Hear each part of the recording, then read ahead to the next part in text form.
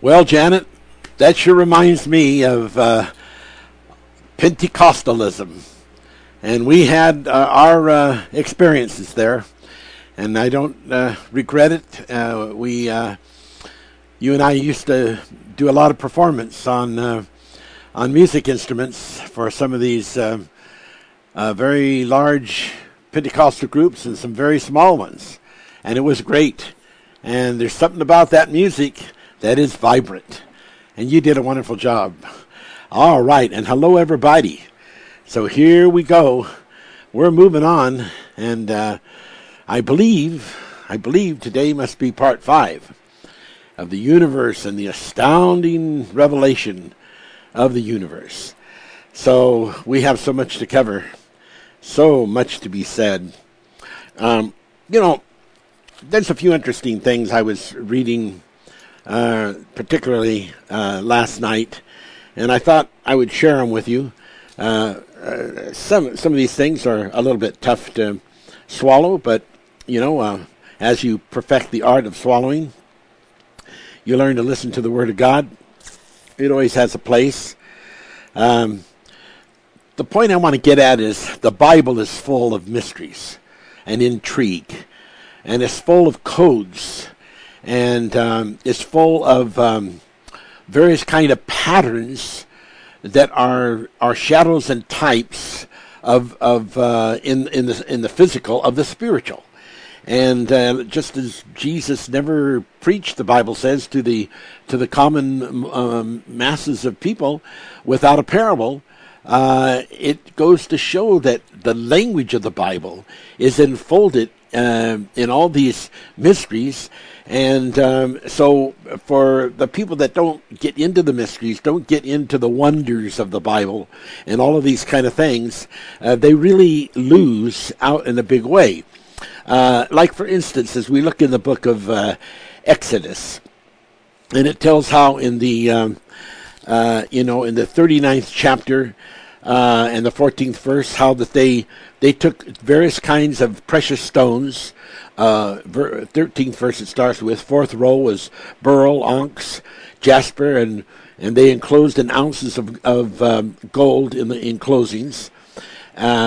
And the stones were according to the names of the children of Israel, 12 according to their names, like the engraving of a signet, everyone with his name according to the 12 tribes. Then in the 24th verse, they made upon the hems of the robe pomegranates of blue, of purple, of scarlet, and twined linen. And they made bells of pure gold, and put the bells between the pomegranates upon the hem of the robe, found about between the pomegranates. This was a priestly robe that it's speaking about, but every one of those descriptive things, to the way that the color of it, to the weight of the sacred items, all had a message, and those messages were very important.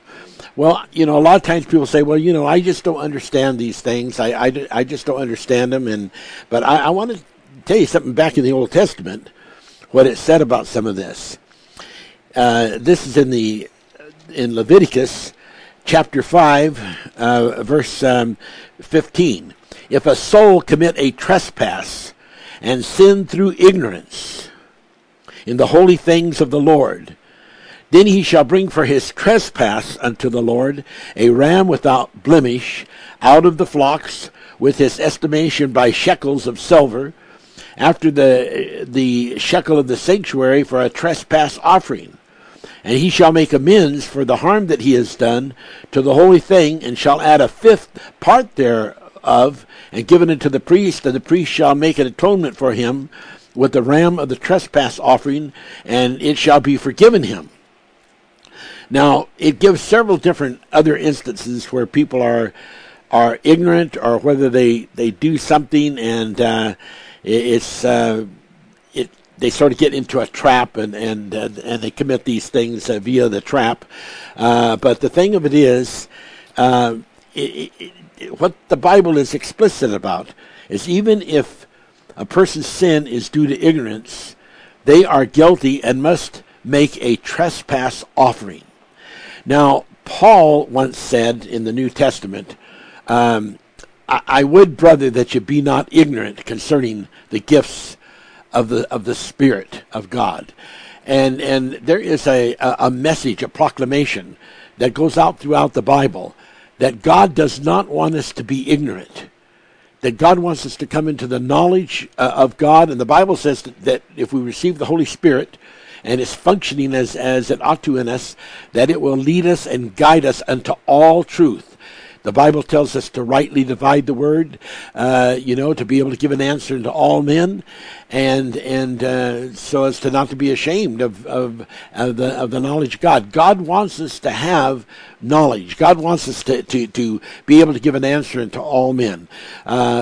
With Jesus, they said to Jesus, how does this man, having never learned, from the scholars, the Bible, how does he answer these questions like he does? How does he do this? Well, they didn't understand the power of the Holy Ghost. They didn't understand that the power of the Holy Ghost can overstep all those years of learning that some people go through, and then even after all those years of learning, they don't really learn the whole and true story. And so as we begin to get into the revelation of that and begin to see the real true story of it, it is certainly a message to God's people that you must not give up on these things that seem to be too difficult for you. You must not give up. And if you suddenly were taken captive and moved into another country that spoke a totally different language, say Chinese or Russian or something like that, believe me, you would have to learn that language if you didn't know it, in order to survive. And you would learn it. And so, ladies and gentlemen, don't ever say, I can't do it. It's too hard. I can't do it. Just keep listening. Keep being patient. And the Holy Spirit will lead and guide you and bring you through these things. So that is very important.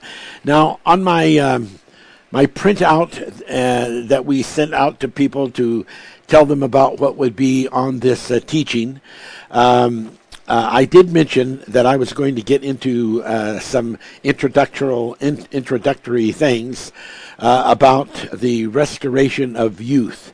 And I thought maybe I should mention this introductory thing at the very beginning here, because as I get into the deep and deeper of the universal astounding revelations, we might just not have time to get back onto the subject, or get into the subject rather, of the of the restoration of the fountain of youth type of thing. Well, there is a story in the Bible, and that story is told in the tree of life, and that if you ate of that tree of life, you would live forever. And so it's talking about a physical, continuous renewal, so that instead of falling away into deterioration and old age, that if you had the tree of life handy where you could eat of its fruit, you could just keep young and keep healthy and keep vibrant and invigorated.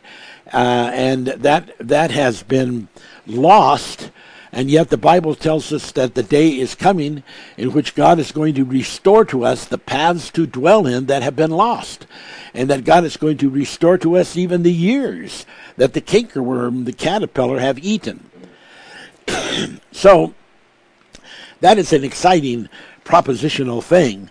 And as we get into this mythical fountain of youth concept, we think of Job.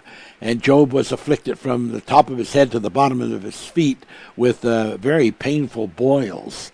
And he went through, a lot of trial. His wife turned against him. The people he thought were friends coming to comfort him gave him a very bad time in their way of, sort of criticizing and judging them.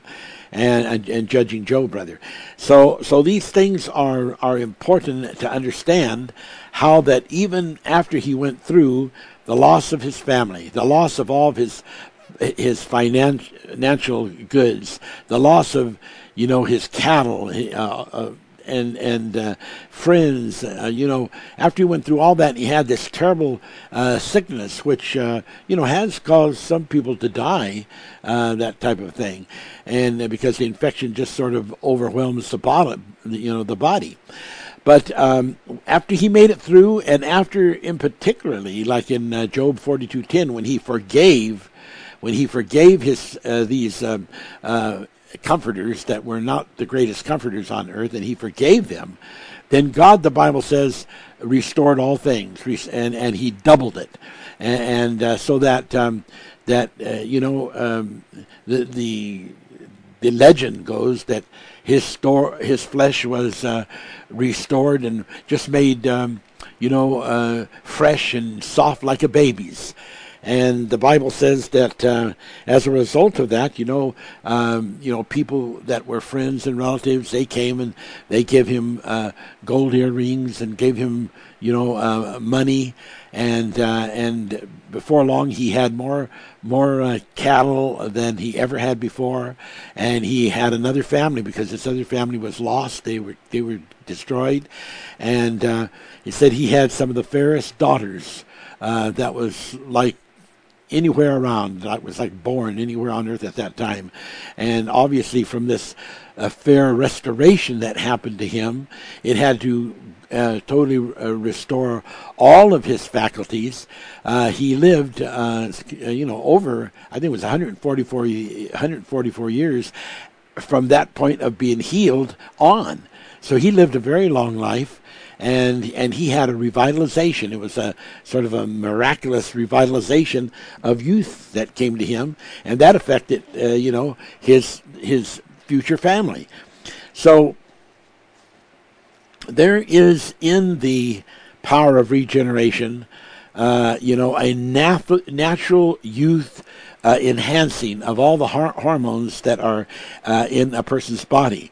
There is the power to stimulate the release of particular hormones that can create an ability of self-repair. Such hormones as growth hormones when used in a harmonic growth hormone pattern. There are things, that can be activated to stimulate the right kinds of acid and to cause these growth hormones to be released.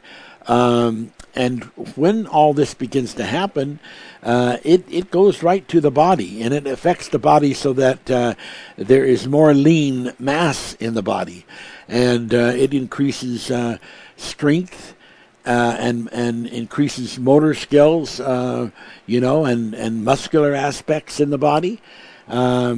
It can increase a person's endurance and stamina, make you have a stronger, healthier heart, stronger lungs, liver, and other major organs. And this is all part of the fountain of youth restoration, this tree of life that's been lost. And so God has a plan, and in the gift of this revelation of Jin Tao, generative touch, there is this whole aspect that is beginning to form and come forth, and there will be a time when we render its, a good considerable part of the revelation about it. But, it will make your immune system stronger. And that seems to be a real problem that is happening in the world today, that people's immune systems have been challenged by all the toxins that are in food, that are in the air, that are genetically passed on. And, even to the point that a person's skin elasticity is very limited when they are still young, but they just begin to put on a few years. And then another thing is that people have been in mass, multiple hundreds and thousands and millions of people, losing bone density, and that should not be happening. And a lot of people have lost sexual function, and so they can't contribute to some of the biblical things that are said to be involved in with a mate to a mate, and even the sense of well-being has diminished in the minds of a lot of people. There's a lot of mental depression and mental phobias that are out there. This mythical fountain of youth, which goes all the way back to the tree of life, has the ability to change all that. Ponce de Leon, once an adventurer, he shipped himself all around the world looking for the fountain of eternal youth. And, he spent a great part of his life, went through a lot of trials and dangerous things happened that could have almost wiped him out during his exploits to make that discovery. But fortunately, it didn't.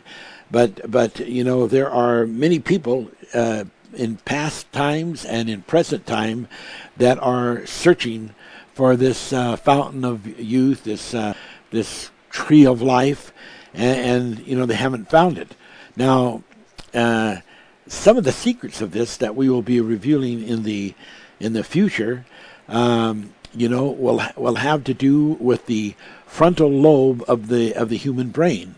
That each person has a frontal lobe, and there are secrets involved there that a lot of people do not know, and it involves in that particular frontal lobe, it involves tremendous super capability of increasing and holding memory, which, believe it or not, is a very urgent part of revitalization.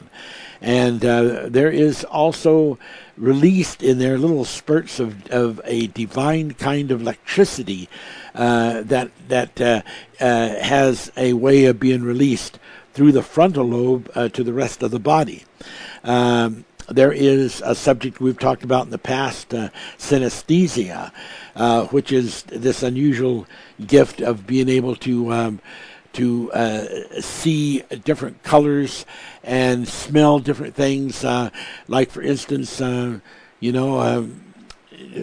that you normally would not ever be able to smell. You could smell the sound of a voice. You could smell music. You could even taste music, and it elevates the gifts of nature in you to a sort of a super advance to where it is operating way above the sixth level sense of the human senses. And so that's something else that can be loosed in the body in a good way, not in the way of a sickness. It also has a lot to do with a person's capability to express in writing unusual, epic, messages and words of God.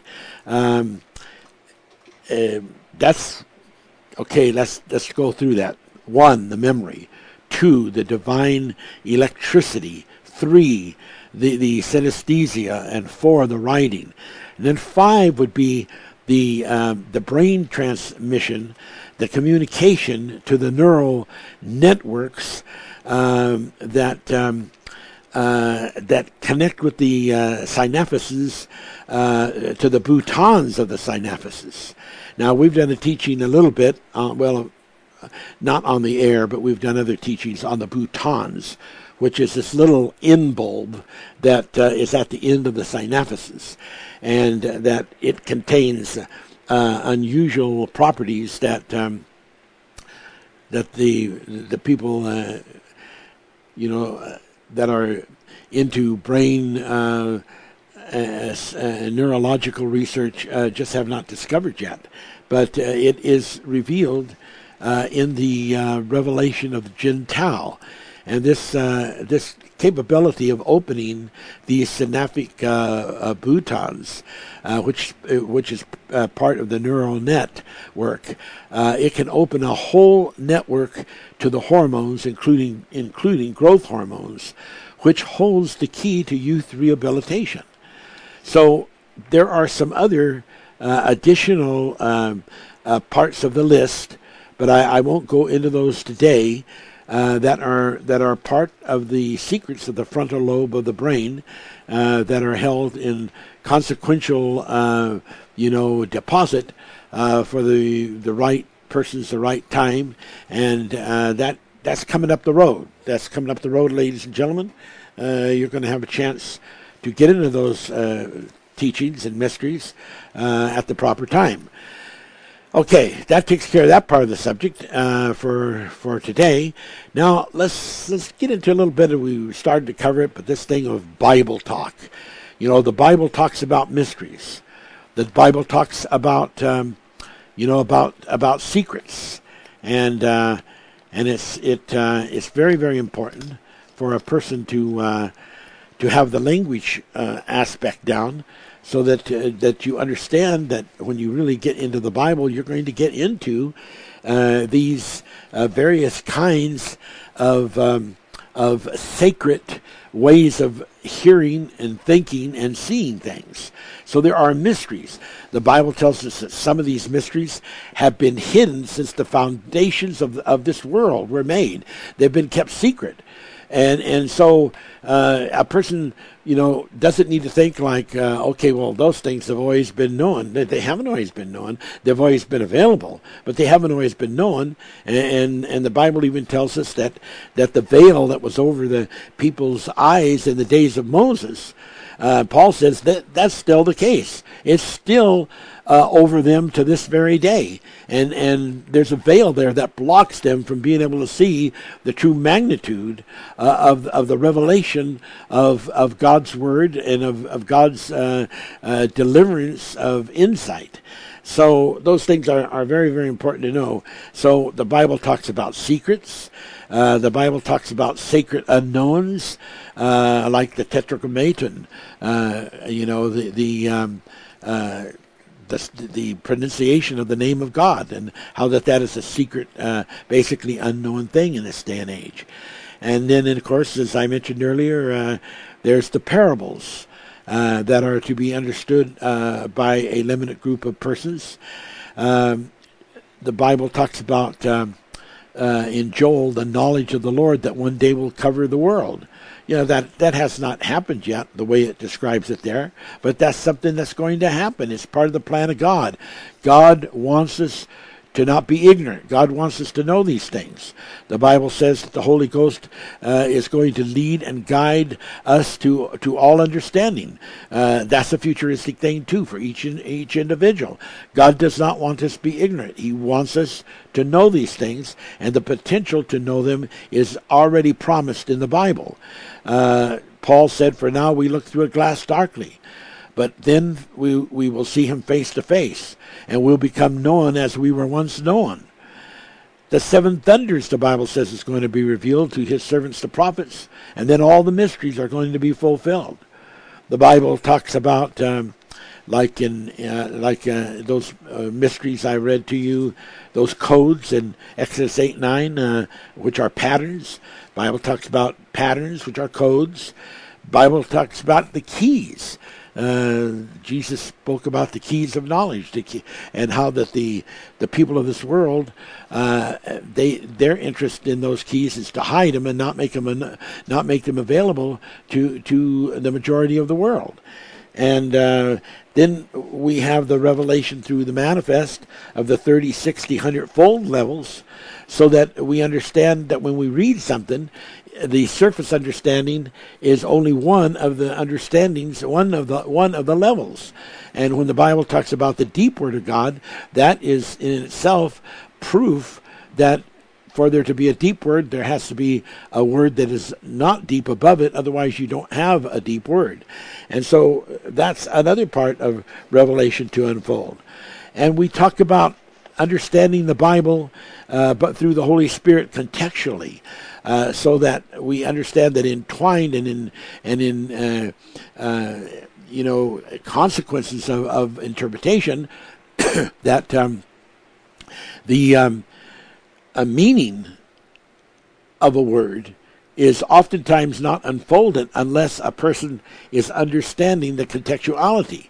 And sometimes the contextuality is in just 2 or 3 or 4 words right there around the introduced word, or sometimes it's that whole scripture, or it's the whole chapter of scriptures, or it's the whole book that those scriptures are in, or it's the whole Bible. And so the contextuality is another aspect.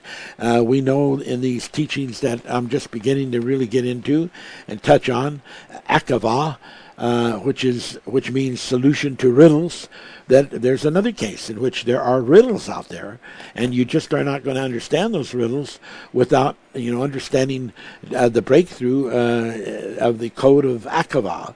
And then there is what is called interpretation.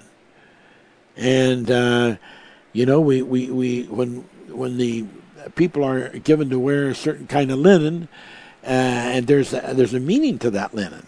It sort of has where the vortices cross vortices, and it has a lattice aspect to it, and there is tremendous revelation in that lattice aspect that is meant for people to get into and to know. So these things are, very, very, very important, and God does not want us to be, ignorant of those kind of things, because that is all part of what God wants us to really get into. Now, when we're getting into this thing about the universe, I'm taking it that quite a few of you people that listen into these teachings, that you have a copy of the Seven Thunders Speak, the Manifest Chronicles before Genesis book. And if you do, I hope to pray that you have not neglected to read on page 507 the 7 radiant events, because this basically is a whole teaching about how the universe is made, why, the how, incredible information. On page 506, it says, outside the first domain, in the vast voids of what was physical infinity, courier aureolas of pure original energy signaled for there to be a development as options of free will, permissive wills, contra wills to the perfect will of God I am. Therefore, the outer void beyond the curved cycles of the first domain was permeated by the soundtron shinings of the courier aureolas sent from the first domain. This was a beginning of new beginnings, continuums stretching into the vast of the afore, and continuums stretching into the vast of the beyond to be. This beginning is part of the story that relates to those participators of an ancient anteriority. It belongs to an eon, beyond those continua, which after which events the first universe was created, and Now, this book on page 507 of these 7 radiant events tells us about that before there were universes, there were what was called the Alpha Ages. And the Alpha Ages were different than the universes. And there's quite a distinctive, interesting difference, which we won't go into today.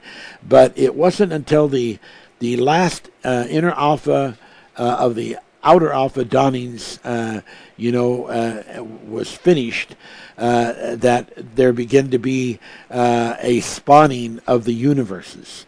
And the first universe was born out of the inner alpha debris that had become rolled as a scroll and was congealed and gravitated into locked compressions of super heavy density. And so this is quite the revelation that it tells us that the very first universe arose out of that particular density of the inner alpha ages, of that world that had collapsed and ended. And then it goes on beyond there, and it gets into so many different things. Talks about the Domatron velocities being manifold times greater than the speeds of light.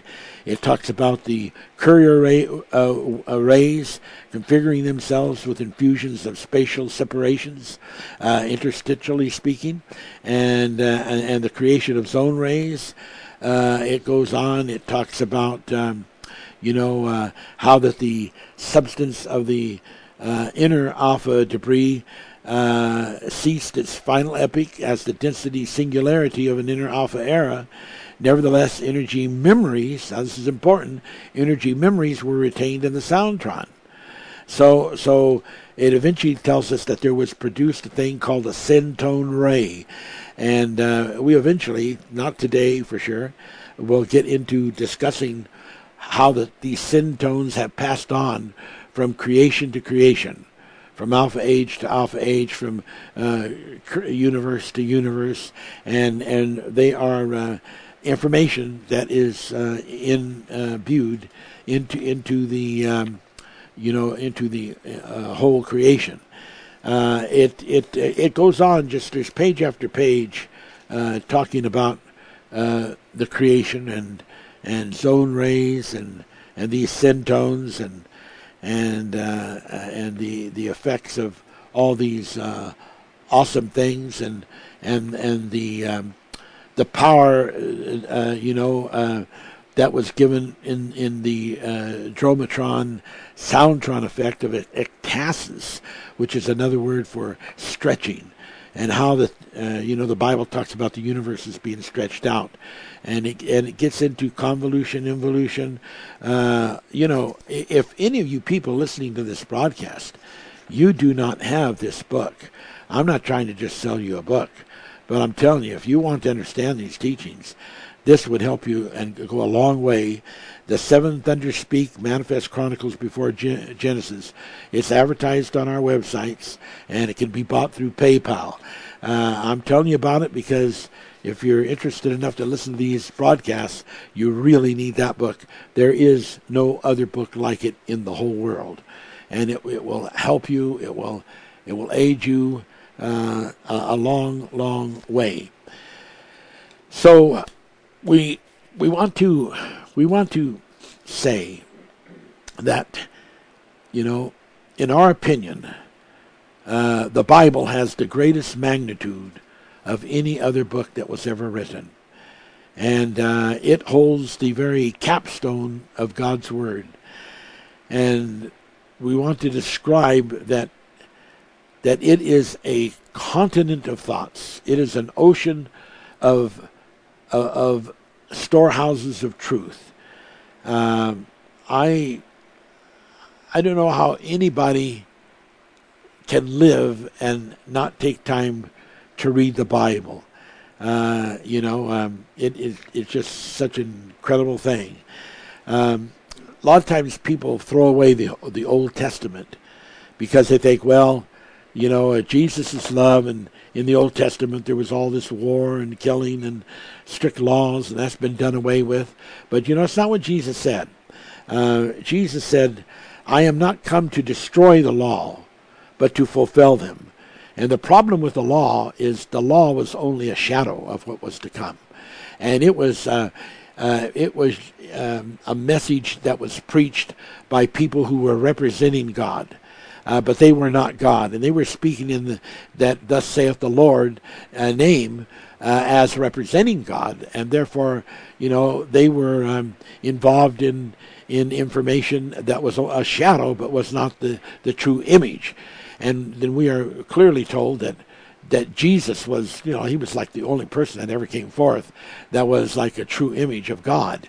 And so that means all the rest of these people who said, thus saith the Lord, and were giving these different teachings and entitlements of revelation, that they were doing as representing God.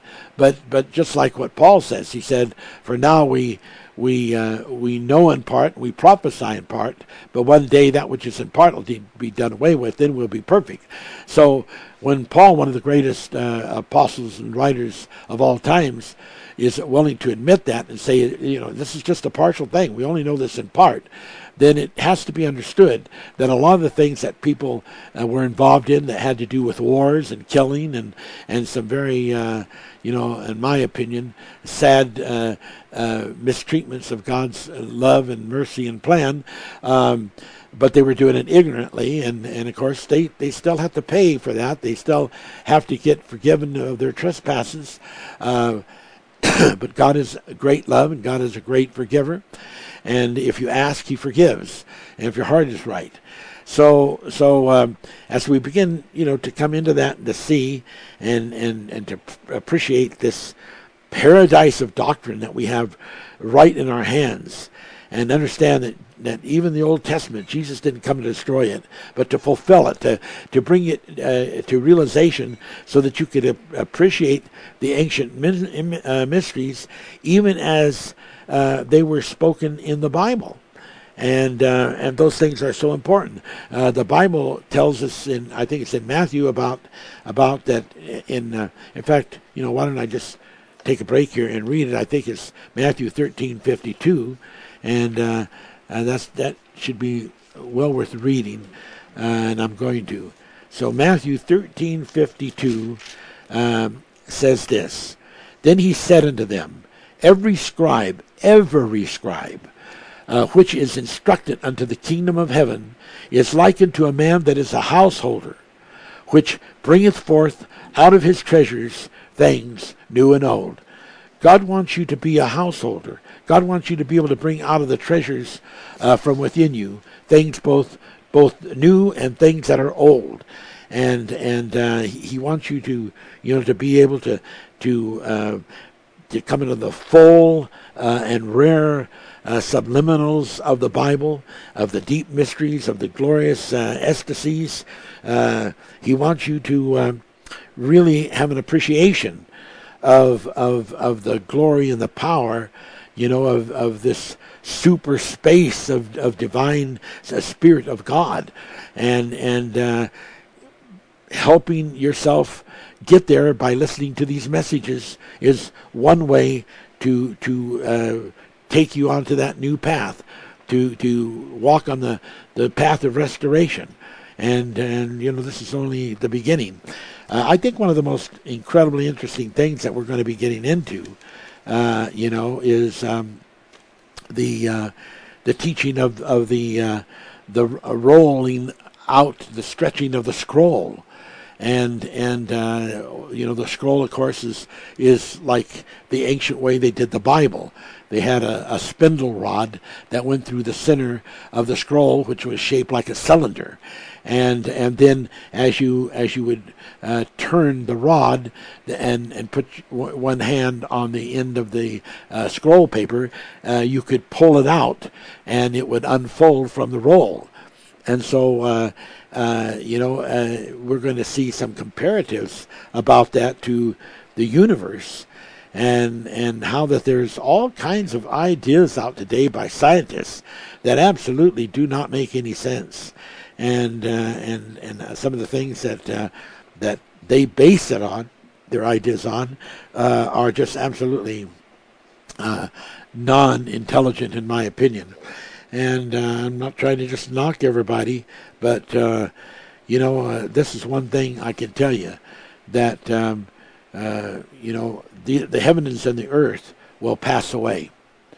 And people say, well, then doesn't that mean that the universe is temporal? No, it doesn't. The universe is temporal in the sense that it cannot come into the eternal spirit realm, because flesh and blood cannot inherit the kingdom of God, and the carnal things and the physical things are even enmity to God. They cannot come into the space, to the spirituality of the heaven of heavens, the first domain, because it's like matter and antimatter. They just don't go together, and only when it is done by the Spirit that allows a neutrality between that flesh and that spirit to happen, so that they can abide for a temporary period of time, is that allowed. And there's much to get into about that, much to say about that, but that is all going to happen, and it's a beautiful and wonderful thing. Okay, now let's skip over here just a little bit, and let's get into some very important teachings. In 1 Peter 1:4, not 1 Peter, 2 Peter 1:4, it talks about the divine nature. And we know that the divine nature is much, much more than people have ever thought. And today, many scientists are leaving the idea, they reject the idea of divine nature having anything to do with the creation of the universe. And they believe that it is just spontaneous of creation, and we'll get into that. But we know that in Matthew 13:47, Jesus said, "The kingdom of heaven is like a net." And we're going to talk a lot on this today. That is so very interesting. Where it's saying that the kingdom of heaven, which is like the sky, it's like the space of the universe. It's like a net, and we're going to get into that.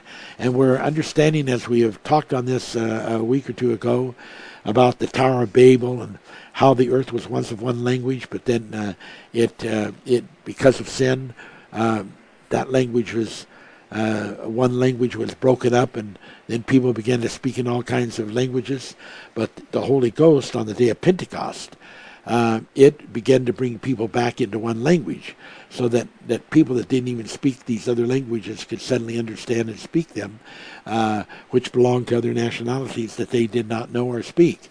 And if the Holy Ghost can take and cause you, who only know how to speak English, to suddenly be able to speak Hebrew, or to suddenly be able to speak Greek, or to suddenly be able to speak Hindi, or Italian, or Arabic, would you not consider that a fantastic thing? That's the kind of thing that happened on the day of Pentecost, when the Holy Spirit, began to move in these people as they were beginning to speak in other tongues as the Spirit gave utterance. So we know that there are so many things in this. Some of these long-term television series and various movies. The Enterprise. That was a famous television series.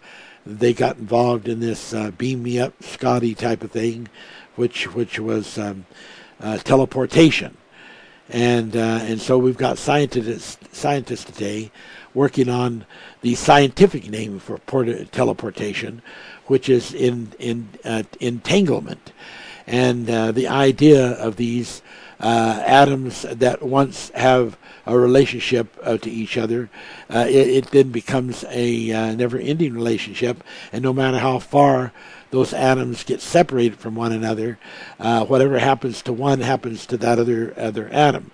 But then they're trying to experiment so that, like, if they were to do this idea of teleportation, where all your body molecules and atoms and subatomic particles were all charted in such a way that they could send that information at a long distance, and when it reached that other point of that long distance, then it would materialize based on the information that you gave for that to be able to come about. And so those are the kind of things that they're trying to get into, they're trying to do. Like, for instance, something that's not exactly the same as that, but something that is along that line, is prototyping. And prototyping is really getting to be a really, really big thing now.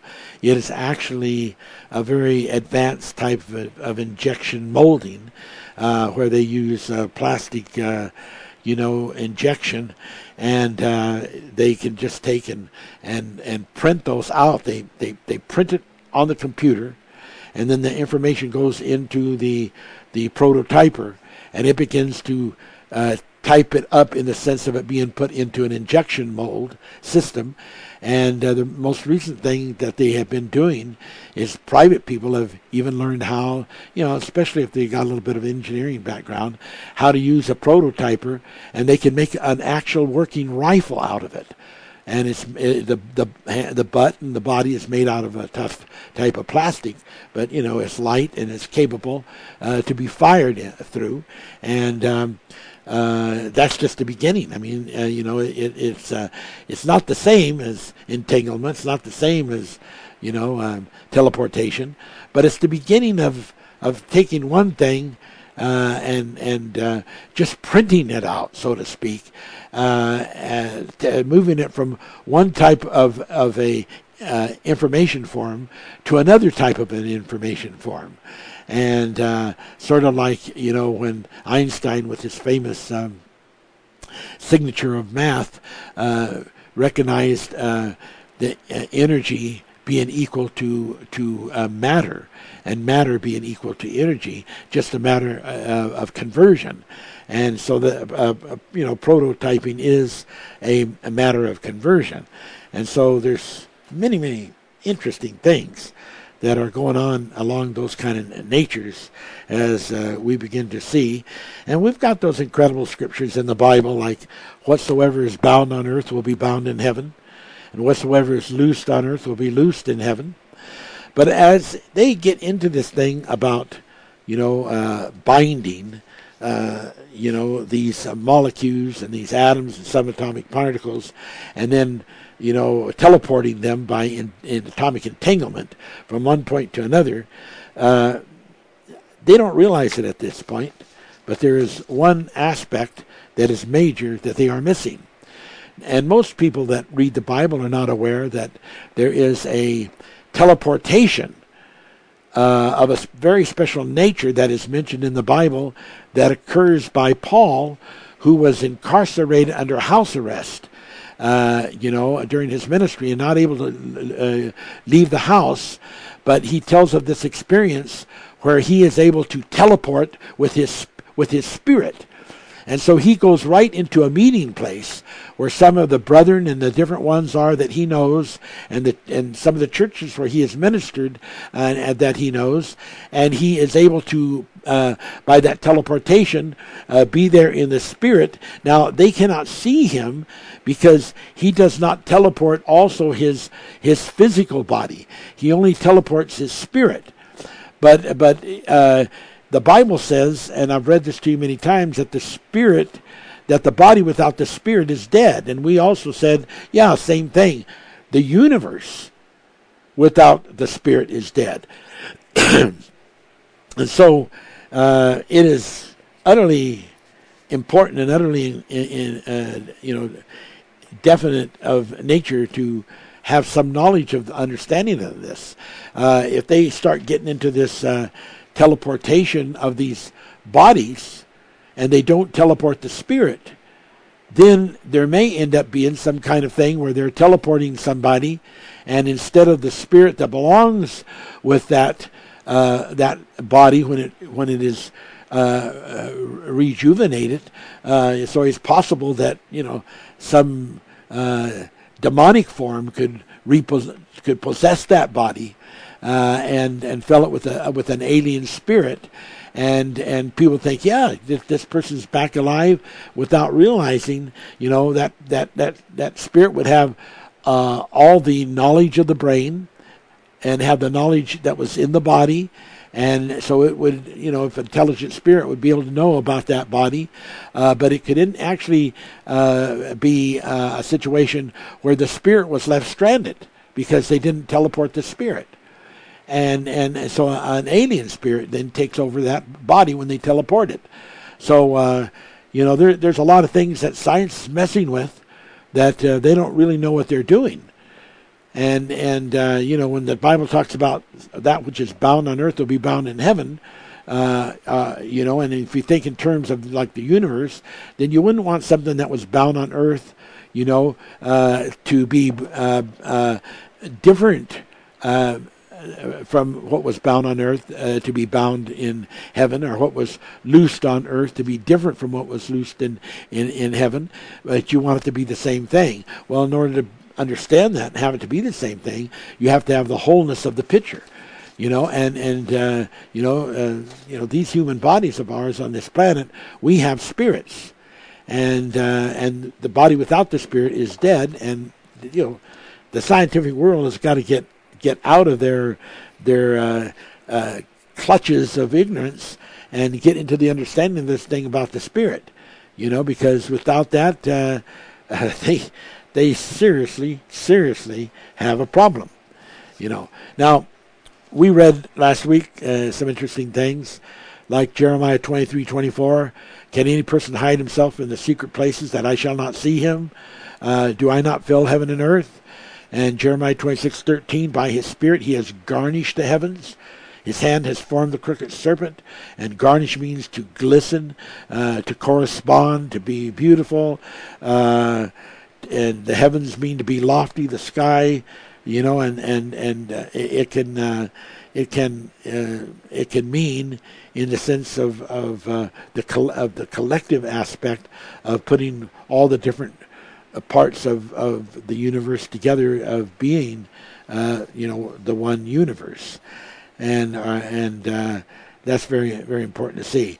Acts 17:28 says, "In Him," meaning in God, "we live, we move, and have our being." The scientists can't get this in their brain. They're too deep into evolution. They're so deep in this evolution that they just think that we crawled up from being apes and animals, and of course, in the teaching of Latolution, which is a manifest revelation, it really opens up an all-seeing eye into the reality of the limits of evolution, and so all these kind of teachings are coming up the road. That's for sure. In Him, we live, we move, we have our being, and the body without the spirit is dead. James 2:26. So as we said, the universe is a body, and without the spirit it is dead. And then we talked about this neat thing in Matthew 13:38. Matthew 13:38. The field is interpreted by Jesus as meaning the world, and the world, from its translation, comes from the word cosmos. And then the fact that God is omnipresent. When people try to take Him out of being any part of the universe, when they try to take Him out of there's no math that we can use, because you can't do math with the spirit, and that's totally false. Because I am going to be presenting in the future a mathematic formula that uses the Spirit. I might describe it if I have time just a little bit today, and that uses a mathematical figure for it, and how that is going to be able to be used. Like I said last week, when they took imaginary math, they thought, oh, that's just fairy tooth type of stuff, but they sort of needed it. Later they found out that it had actuality to it, and so they weren't able to figure the square of the circle without certain kinds of math and certain kinds of application of imaginary math. So these things must not be forgotten. They're very, very important. We talked about entropy, how that this scientific teaching of entropy, that everything just eventually decreases and depreciates, and eventually is vanished by its disintegration. We said that they teach that as a law of inevitability, but I totally reject and dismiss that, because what I basically say is the only reason entropy has the force of power that it does is because of the lost mysteries of God and the lost paradise of which had the tree of life. Because if you have the tree of life and then you eat of the tree of life and you never die, then entropy obviously is null and void. It has no power. So I just wanted to repeat that again to make sure you have that down in your mind, and you just don't forget it. Last week we talked about dark energy described in Psalms 18:11. We talked about dark matter described in 40:21 through 22 of Isaiah. Isaiah 40:21 through 22, and dark energy in Psalms 18:11. Do you well to go back to some of those teachings. They're pretty important. And of course, people say, "Well, you got to be careful with this thing with entropy. If you mess with that, you'll be messing with the laws of thermodynamics." Entropy. That's the second law of thermodynamics. I appreciate all the work that these scientists and people have done, but I am not glued to any of their philosophies or their theories, and because I very well know that a lot of the ideas that they have come up with are just conclusively incorrect, and I'm not going to be caught up in it. We know that the Spirit is invisible, but we also know that it's real, and that it is an energy. And when we describe it in quota math, we would have a quote in front of a zero and a quote after the zero, and an equal sign with a plus and a 1 and a minus on the opposite side of it. And this would mathematically describe the Spirit, and how that it can have a position both in the negative and the positive in the physical world, and then outside of the physical world, it could maintain a total neutrality. And so those things are all important as to whether it's the operation of the shadow of the Holy Spirit, or if it's the operation of the glory of the Holy Spirit. And because there are spirit fields, and this is very, very important for the power of consciousness to have corridors through which they can move and live and have their being of communication. It's going to get put into science, because we're going to put it into science, and some of these things that they talk about, ghosts, and virtual reality and abstract and imaginative, math, it's going to be accentuated so that people can see how that some of those things have a a possibility, even in the laws of nature, of representing and describing the spirit. And especially when people begin to see how that this works mathematically, it's certainly not going to be minor mode. It's certainly going to be important. And, people are going to rethink some of these things about vector spaces and Hilbert spaces and some of the different mathematical terms like transcendental applications and so forth like that. They're going to be able to look at this in some very, very interesting and different kinds of ways that are not minor mode. They are definitely not minor mode. They have very important applications. I got to keep moving here because I don't want to miss out on getting into all the new things I have yet to say. So we know that as we begin to get into these things of the electrical fields and the electrons, the protons, the various magnetic alliances of these fast moving electron waves, there is much to learn and much to apply. These live circuits are embedded even in our human bodies, and there are messages here that its matrices have never been given application and has never come to be really understood, and that is going to be changed. We know that it's there is the revelation in the Holy Manifest of the amtristic waves, which is a positive side of energy, like electricity, but it relates to spirit energy. But the electromagnetic or electrovibmatic wave relates to physical energy. Let's say that again. There's amtristic, amtrictic wave and waves, and they relate to spirit energy.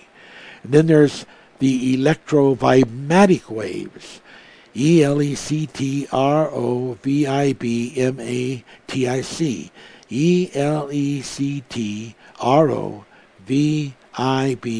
electrovibmatic waves that relate to physical energy. And so there are the two different levels of differences, and these relative equilibriums have points of vortices that have tangibility according to how they are set up to match in with these other energies, whether they are energies that are in the abstract mode or energies that are in the physical mode. So we've talked about some of these things, and we've talked about how even some of these vortices can have curved lattices, and we're going to talk about this lattice a little bit more in an important way, and how that even that aspect can be spherical. And we've talked about the curves of space. That's a new manifest word, QUARVES, curves, QUARVES, and how that it incorporates inverted magnetism. And so we've talked so much. The Bible mentions in Hebrews, I think it's the 4th chapter, about the framing of the worlds, and that's nothing different than the networks and the lattice. And we're going to get into quite a bit on that subject because it is so very, very important. Okay, now let's see here. Where do we gotta go? Let's look at this. Here we go. Let's start with some very, very important revelation here that it's going to sort of blow some of the people away, I know, but that's all part of what has to be done. Let's look at some of the creation theory list. There's what's called the Big Bang, B-A-N-G theory. And it basically believes that at one time there was a universe and that it folded in on itself into such incredible density and compressions that it became a singularity.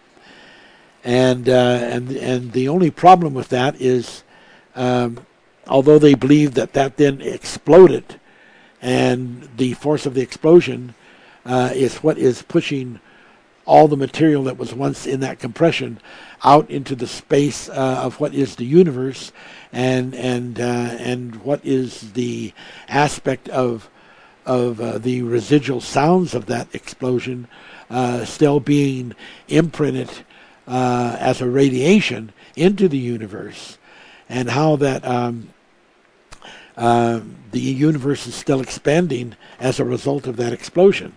They haven't been able to satisfactorily, at least to themselves, explain what caused that explosion to take place. That's one fairly popular type of theory. Then there's the theory of the electrical plasmic universes, and these have a little different take. There's some engineers, especially electrical engineers, that believe that the whole concept of the universe is really electrical, and that they are getting way too involved with all these different fractives and fractions of the atoms, like in subatomic particles, that those all have a rational relationship to electricity, and that the main understanding of it is electricity. And during the course of all of that, there is produced through the deep heat that occurs in the universe a plastic, not plastic, but a plasmic type of material that is part of what makes the galaxies and the physical things in the universe. Then there is the string theory, which is held by Brian Greene, and in the Cambridge University there in London. Prior to him, he was held by Stephen Hawking, and now Brian Greene holds this. This Big Bang theory has really gotten extreme. They do have some math that is quite interesting and beautiful. They do have some aspects about the musical interludes that all matter and all energy is. These little strings that are curled, and they have a vibrant harmonic, aspect to them. And every one of those vibrant harmonic aspects have meanings. But where they take this is they take it into a thing called eternal inflation. That means that there has, they connect it with there always having been the universe. There's always these big bangs taking place all the time, and in fact, they teach that that we live in a multiverse. There's many other universes, but you can't see them because they're invisible. They have no math. They have nothing that can prove that these universes are real.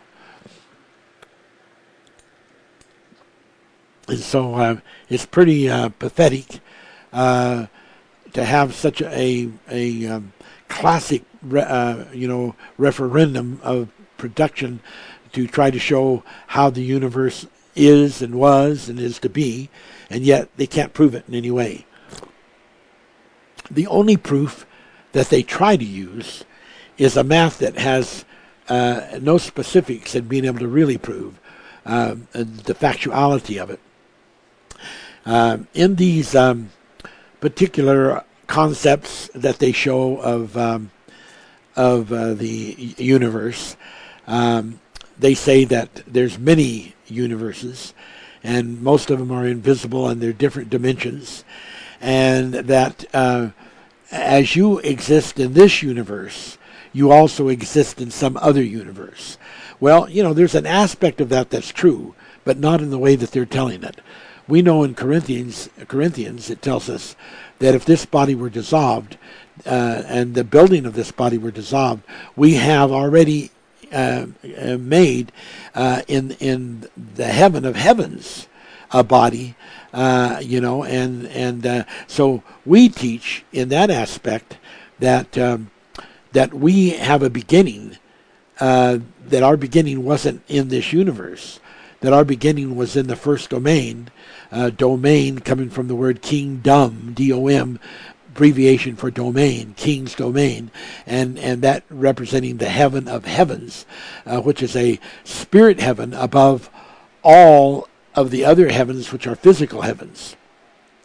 And we teach that that yes, we exist not only on earth here, our spirit in these bodies, but our soul is still in heaven, still attached to God, and we get a signal from that keeps us connected with God. And so it's there's lots of scripture for that. Okay, so interestingly, as we begin to get into this conjuncture of thought, and we compare it with the strings theory, the strings theory uses statistical math in a form of probability, and is sort of like actuaries that are accountants that take and they use a scale of historical happenings statistically, and then they say that that then there is always an average of repetition. That if something happened at one time, is cyclic, and so it will eventually happen again at another time. It's sort of like the law of fractals that they come up with. But the thing of it is, the law of probability is not a in concrete. It is a random law, and it violates another major law, which is the uncertainty principle. Now, if you have the uncertainty principle, which means that you cannot at any time predict where a proton, an atom, a subatomic of an atom, or an electron of an atom is going to be, then there is no possible way, due to the uncertainty principle of not being able to predict that. There's no possible way that you are going to predict that by by the use of probability math, because probability math is not going to be able to overcome the uncertainty principle. So there is a contradiction mathematically, and so that their idea crumbles. It's defeated. They also come up with these ideas even to the point that that these black holes, that there's one group that comes up with this idea that there's the universe in a black hole. And that's where the other universes that you can't see are. They're in black holes. But, that is so funny, is pathetic, because of the fact that you have this grand universe that we are in, that is so incredulously huge and massive and colossal. And then you've got dozens and dozens, hundreds, thousands, maybe millions of black holes in this universe. And if these black holes are all in this universe, and yet in each one of those black holes there is another universe, then that makes those, regardless of the size they reduce to, makes those universes puny. Because they would be somewhat relational to the size of the black hole that they are, at least. And it just basically strikes a lot of ignorance of air, of ignorance and air into those kind of theories. And so I just want you to know there's aspects of the string theory I think are interesting, but I am not into the string theory as it teaches it. It basically teaches there's no need for God. It basically teaches that creation is spontaneous, and the universe just goes on and on and on, and there's many universes and they never end, and there's many black holes and many explosive big bangs and etc. I do not conform to that. I do not buy into that. I am not interested in it. It has problems. Okay, now let's get into these scriptures here that I want to cover that are quite important. When I was quite young, still, and this is maybe 40, 50 years ago, and I was walking out in the backwoods, and there's going to be a church meeting that night, and we had a big, huge, all brick barn that was turned into a church, and it had over 10,000 square feet in it, and it was quite nice. And there was a sort of a small forestry place out behind it, and I was walking out there and headed toward the church, and this word spoke to me and said, there is a crystal lattice in everything, in human beings, in plants, and in the universe. And everything has a crystalline lattice. Well, I had never heard of anything like that before in my life. And I was just, shocked at it. But I knew it was true. I knew it was God speaking. Now, you can come across such things that are in some of the new kinds of research about the universe, like this article I have in front of me called "The Gravitational Stability for a Vacuum Cosmic Space Crystalline Model." Crystalline model. What can that have to do with the universe? Well, it just plain does. And now let me read some other stuff here. That's interesting. It says a quantum vacuum space with crystalline structure, which have a lattice parameter of about the size of a neutron in absence of gravitational stresses. In a local way, such crystal is subjected to little gravitational, quantum, electromagnetic, and electromagnetism, and so on fluctuations around their equilibrium, and so have fluctuations around their equilibrium values. I'm not reading that just totally correct, but it's oddly worded here. In a local way, such crystal is subjected to very little gravitation.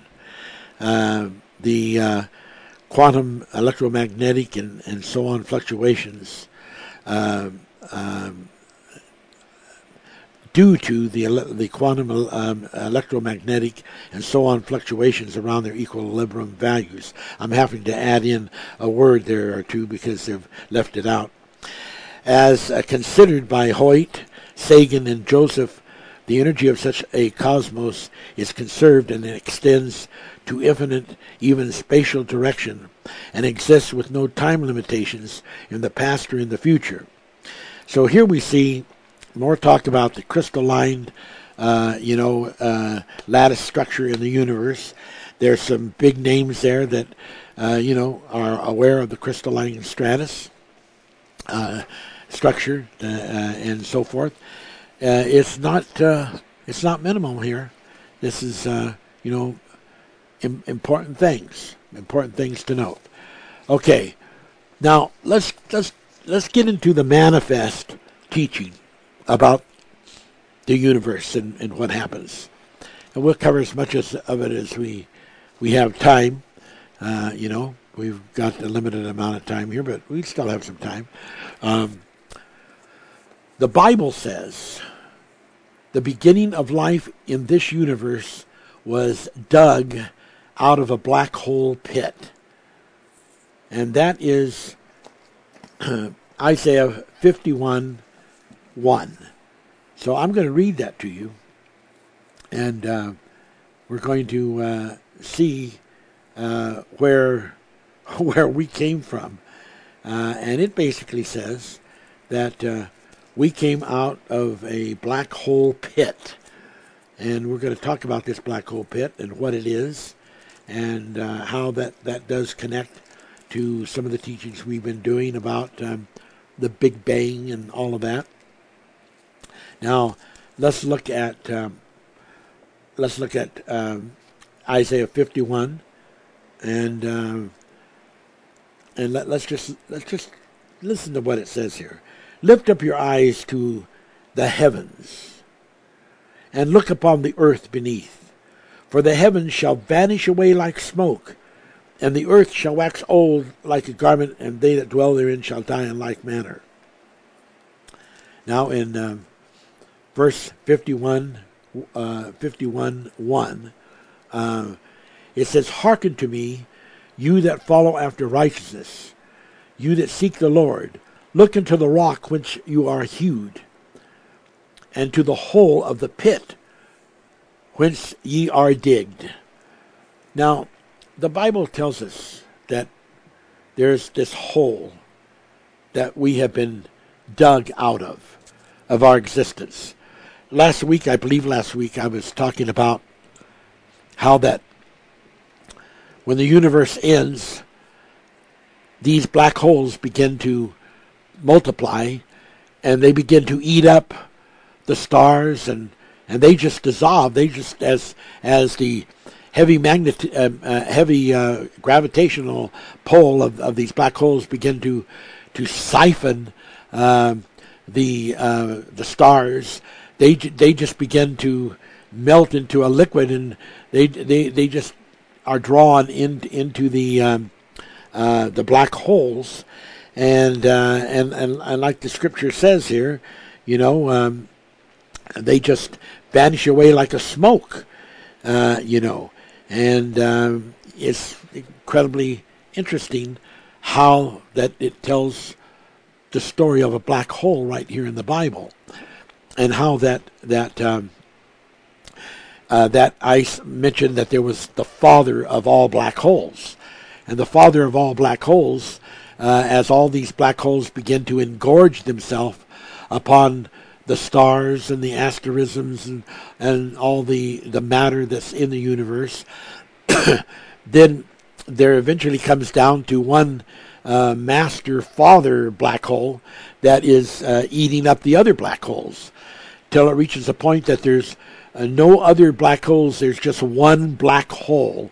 It's the father of all black holes, and then it begins to going into compressions on itself, and sort of leading toward almost becoming like a photon in its transition, and it's just very, very interesting. Now we have the beginning of life, saying that it started in one of those black holes. Well, how does that happen? Well, let's look at some scripture here and some ideas. When we look up on that scripture in Isaiah 51, we look up the word from hole. They describe it as a cistern, like a pit hole, like a prison.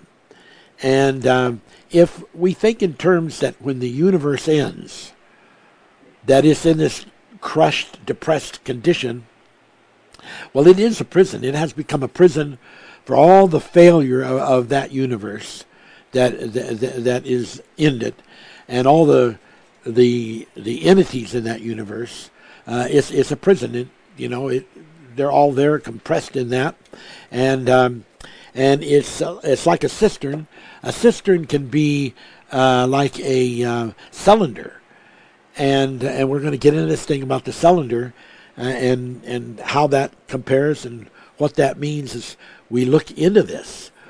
So the Bible does tell us how the universe ends. In Isaiah 34, 34:4, it says, "All the host of heaven dissolved."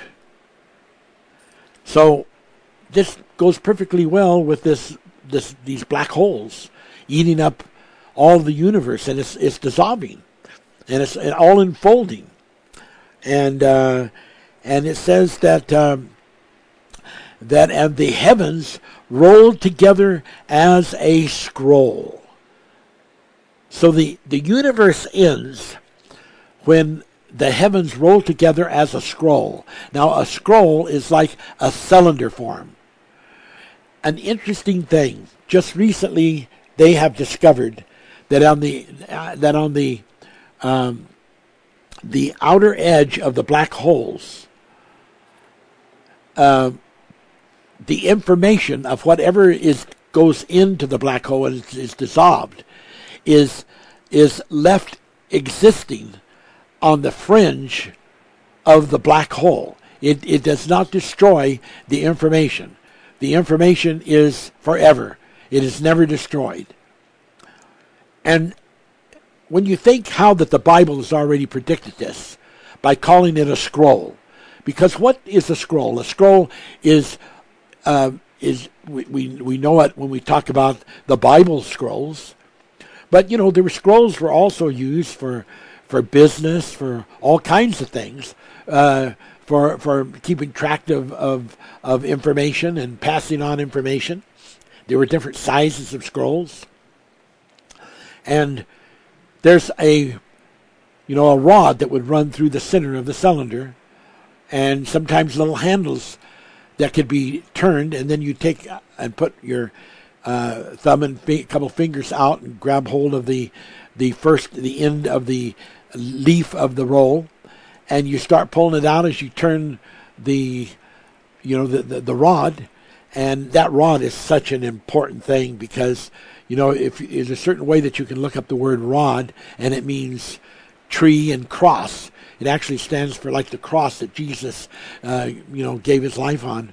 And there's so much about the rod. I mean, I've done teachings and teachings and teachings on the rod, and the children of Israel. Each tribe had a rod that represented them, and there is such a story about the rod and the meaning of that. Even in connect it with your vision. There are these little rods that are connected within the eye structure vision. So we don't have the time to get into that today, but here we see that the universe ends when all the hosts of heaven are dissolved and the heavens are rolled together in a scroll. It becomes a cylinder, and so inside that cylinder there's a hole that goes through it from one end to the other end, and there is an understanding then that on the outside you have this information, on the inside you have this rod, which is really high density. Like, think of the iron that's in the core of the earth, melted hot core of the earth that creates all the magnetism that if it wasn't for that core, we wouldn't have on earth the Van Allen belt, which protects us from a lot of the dangerous sun rays. And how important that is when we begin to really get into the revelation of that and its application, because it's nothing less than sensational. There's no way to get around that. So then, in Revelation 6:14, it says, "The heavens departed as a scroll." We have these scriptures that tell us about the heavens departing as a scroll, and described as a scroll, as a cylinder. And so this is the form of what the universe ends in. It's a cylinder, and it has this deepest condensation, this deepest density, is this rod of iron that it becomes in the middle of this cylinder, and there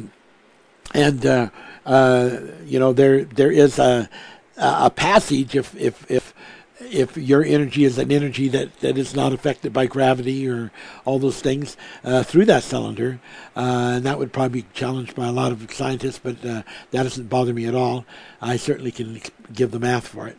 But to make a long story short, let's look at this, and let's see that that's how a universe ends.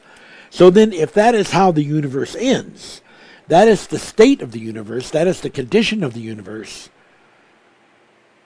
for when the time comes for the universe to begin again. You've got the universe in a crushed, depressed state. It no longer really is a universe. It's just depressed matter and disassimilated. But then when the time comes for a new universe to begin, you've already got the information. It's in the scroll. And God has already spoken into that universe, as described in Psalms 19, the word of God that goes out into all the universe, and it's imprinted into everything that there is. And so the will of God is in that. So some people say, well, what is going to make this universe explode? It doesn't have to have an explosion.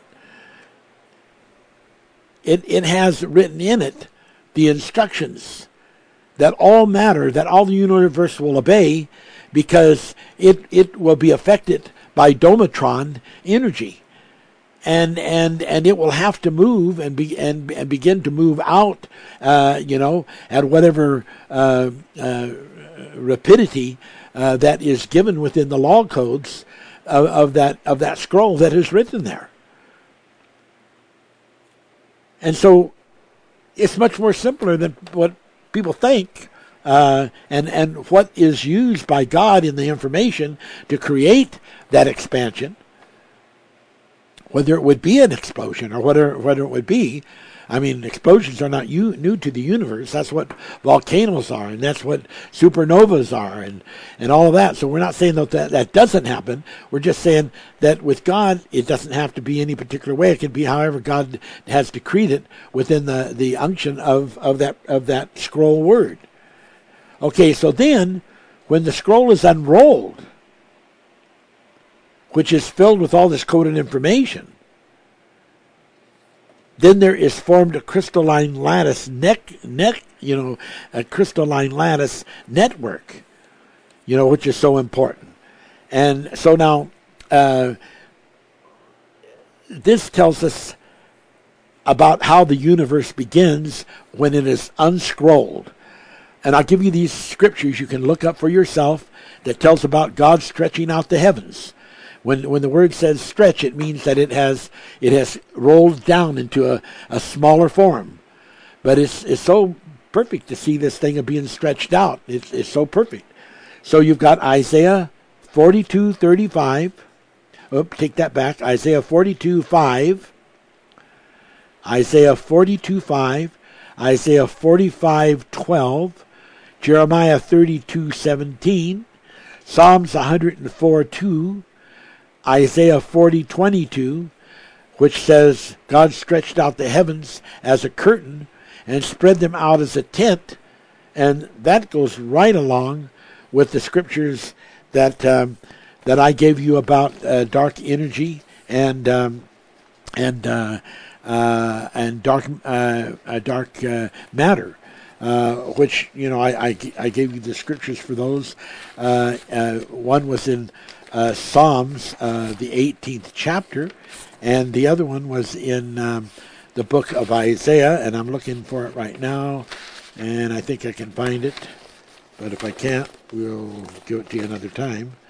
But it is just so incredibly interesting to see that the Scripture, the Bible, is such an incredible book. It is so far ahead of everything else. It is so absolutely interesting. Praise be the name of God. Just It is Isaiah, 50 verse 3, where it talks about clothing the heavens with blackness, and I make a sackcloth. Sackcloth is another way of talking about a lattice type of a material that allows there to pass like liquid or energy through it, but keeps back certain things that cannot fit through those little lattice holes, and so it's a perfect description of this canvas of lattice network that is covered over the over the heavens. It is the answer to the revelation of dark energy and dark matter. So I gave you the scripture in Psalms of Isaiah 18.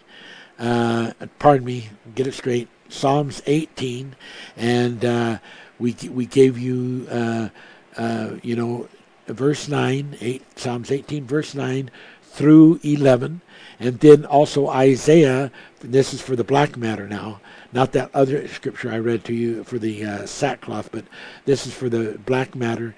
Isaiah 40, 21 through 22, the tent representing the black matter in that scripture, and so then now we've got the universe stretched out with this lattice, and I